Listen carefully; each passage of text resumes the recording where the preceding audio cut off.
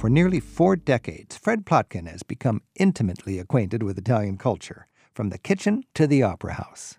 Since 1996, he's authored Italy for the Gourmet Traveler as the ultimate way to follow your senses around Italy. Fred, thanks for joining us again. Always great to be with you.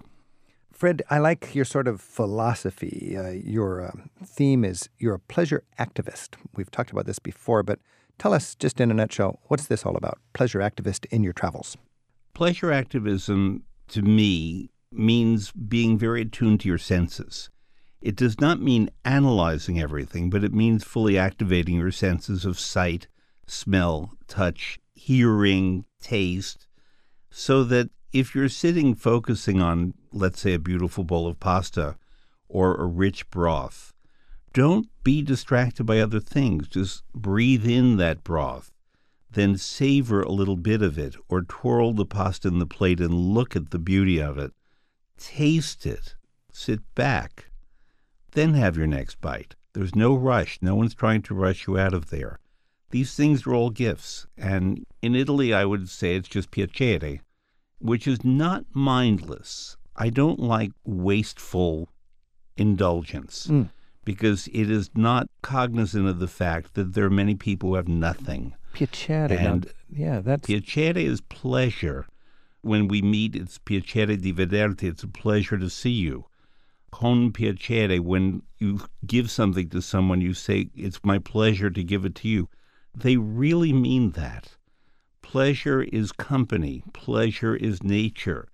Pleasure is understanding that someone loves you.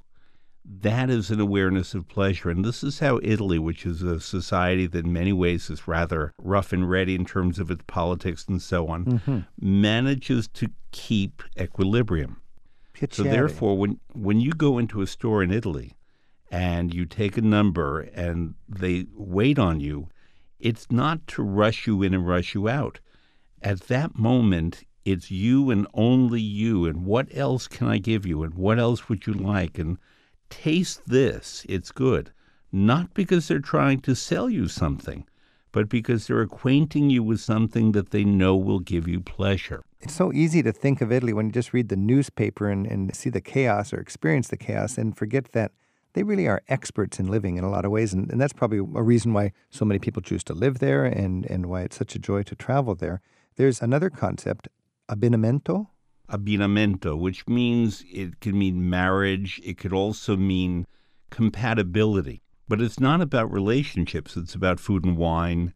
It's about colors. It's about textures. It's about how things go together. There's a word I'm also going to give you, dietrologia, which would translate very badly as behindology. But what it really means is what is behind something that we don't see. So, for example, an Italian would look at a building and not just see the beauty of the external part, the building, but try to understand what holds it up. Its position. Why was it put so that it's in the sun or not in the sun? Why are the windows facing in such a way that you either get a lot of light or you get no light? About temperature. This mentality in Italy goes all the way back to Vitruvius, to ancient times, and an understanding that things, whether they're buildings or food or clothing, must have durability, they must have structure, and they must have beauty. Beauty is an important concept. Dietrologia? Dietrologia, which really means what's behind the thing we don't see. It also is used in politics. So, for example, if Berlusconi has a smile on his face, you know there's something behind it that's not so good. What's going on there? So these are important concepts to appreciate, like piacere, the pleasure, abbinamento, the matching of flavors and textures and foods and wines, and dietrologia. What's behind it? What's the real meaning? It's such a rich culture. It's a lifelong endeavor to really appreciate it, and that's the beautiful thing. You can go back to Italy again and again and again and constantly making discoveries of dietrologia. Years ago, I referred to Italy in an article as the compliant muse. In other words, whatever inspiration we're looking for, we managed to find it in Italy. The compliant muse. Everybody who wants a muse locked upstairs, that would be a great thing. This is Travel with Rick Steves. We're talking about piacere, the pleasure of living in Italy, and we're abbinamento, we're matching things. We're going to be eating our meals with an appreciation of the culture and so on. There's a lot of pitfalls for Americans because we grew up eating in Italian-American restaurants, and we get over there and we find more of the old world approach to cuisine. What's your advice for people getting over the misperceptions they might have when they grow up eating, quote, Italian in the United States, and then they get a chance to go to Italy? I recently visited the Italian part of Philadelphia, and I had a really fabulous lasagna. And I cut it in half and brought half of it home. The portion I brought home, it weighed more than a pound, which meant that they gave me 2 pounds of lasagna to eat. And that is the main difference, portion size. When Italian immigrants came to the United States, they were all very poor. And with the bounty that they found here, they could add a lot more meat than you would ever see in lasagna in Italy, more cheese, more everything. So we think of Italian food as heavy. We think of it as gut-busting. In fact, it's delicate. And Italians tend not to be overweight because they eat in good portions. They also eat small portions of many things throughout the meal, but one at a time. It's not like the plate, like a smorgasbord or a blue plate special in the United States where you fill it with many things. You might just have on a plate a piece of fish and not even vegetables. You might have a side dish with one vegetable to go with the fish. They don't want to complicate the flavors. They want you to experience it in purezza, as they say, purely. That's something we don't do here. In purezza. I like that. In purezza. I'm learning Italian here. I'm Rick Steves. This is Travel with Rick Steves. I'm speaking with Fred Plotkin. We're talking about Italy for the Gourmet Traveler, and that's Fred's book. Our phone number is 877-333-7425. And Ben's on the phone in Toledo, Ohio. Ben, thanks for your call.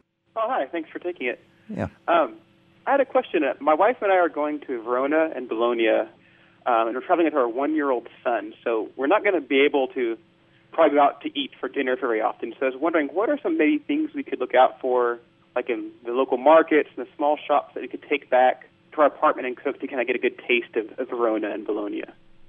The first thing I can say is lucky you. The second thing is that Italians adore babies, and your son will have carte blanche wherever he goes. And the third thing is Verona has a very nice market, the Piazza delle Erbe. Bologna, to me, has the best markets in Italy, and therefore the world. Everything is fresh every day. You order something by the etto, E-T-T-O, which is 100 grams, 3¼ ounces. So you probably want 2 etti that are almost half a pound, whether it's prosciutto, whether it's cheese, whatever you get, and they will always cut it for you. Get ricotta fresca, which is just delicious fresh ricotta cheese, and you can have that with jam. You can eat it straight. The quality is so high in Verona and is the highest of anywhere in Bologna. And don't hesitate to eat out. Your baby will be made very welcome. You'll be surprised. Okay, thank you. Good advice. Thanks, Ben, for the call. Fred, in your book, you've got some important things to say about things that a lot of travelers find confusing. Talk just briefly about the authentic ragu alla bolognese, fettuccine alfredo, and truffles. Well, I seldom use the word authentic, but ragu alla bolognese is the meat sauce that's much more delicate than we think. It has very little tomato. The color and the sweetness come from carrots, and it's slow-cooked in milk so that the milk softens and sweetens the carrots and the meat. It's heaven. It takes hours to make.